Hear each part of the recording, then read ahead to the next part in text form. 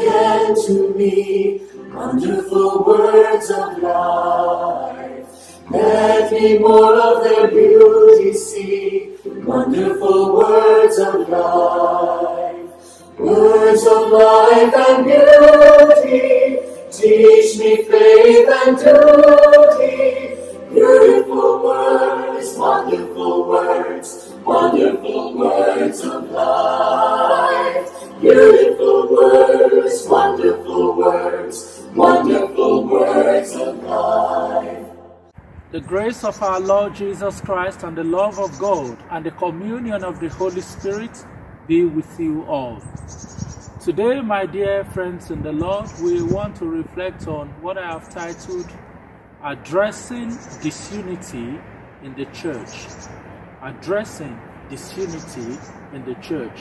And I'm taking my text from the Epistle of St. James, chapter 4, verse 1. What causes wars among you? What causes fighting among you? Is it not the passions at war in your members? What is St. James talking about here? He's telling us that wherever the Spirit of God is, there is always unity. And so if we are driven by the Spirit of God, we would always seek unity, peace, and togetherness. But many times we are driven by our own desires, by our own passions and ambitions. And that is why there is so much disunity among brethren, most particularly in the church. In fact, sometimes the kind of hostility, enmity, malice, faction, division, bitter criticisms that we find in the church are even more than what we find in the open society. And this grieves the heart of Jesus, who desires that we may be one.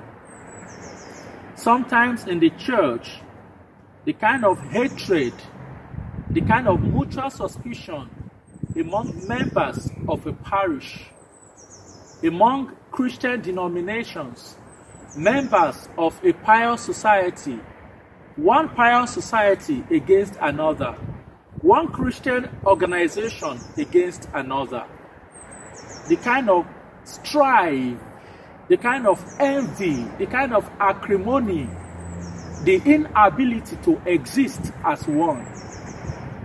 St. James is telling us today that all of those testify to a sheer loss of focus. The focus of a parish community, the focus of a Christian organization, the focus of a pious society, the focus of a church is to draw people closer to Jesus, nearer to the Lord, and to contribute to the building and the spread of the message of God's kingdom. But many times we shift from that focus and we begin to focus on ourselves, on our society, on our church. We want to prove that we are better than others. We want to prove that we know more than others. We want to prove that we are more connected. We want to prove that our society, our group, is the best. And so, instead of focusing on the mission, we begin to have conflicts and disagreements among ourselves. And how are we serving God that way? How are we advancing the kingdom of God that way? In fact, the division within the church has become, as it were, one of the greatest obstacles to our witnessing to the world. And so the Lord is challenging us today to go back to the mission of Christ, to go back to the purpose of our existence in the first place, to spread the good news, to work for the kingdom of God, to draw souls closer to God, and to seek salvation. This kind of shift of focus happened even among the disciples of Jesus. While Jesus was talking to them about his coming suffering and death, they were busy discussing among themselves, who is the greatest?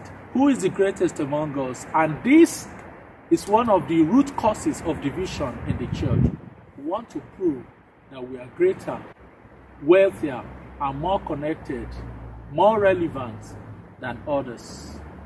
Dear friends in the Lord, disunity, malice, hatred, mutual suspicion in the body of Christ offends Christ so much and hurts his sacred heart and the immaculate heart of Mary, the mother of the church.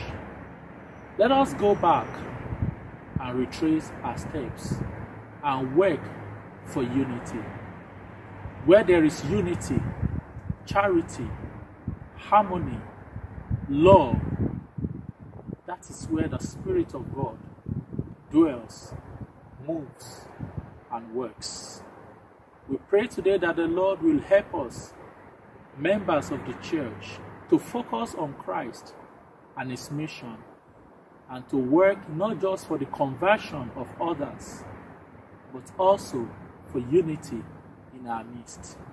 May God bless us and bless His words in our hearts. Amen. God bless you. Them over again to me, wonderful words of life. Let me more of their beauty see, wonderful words of life.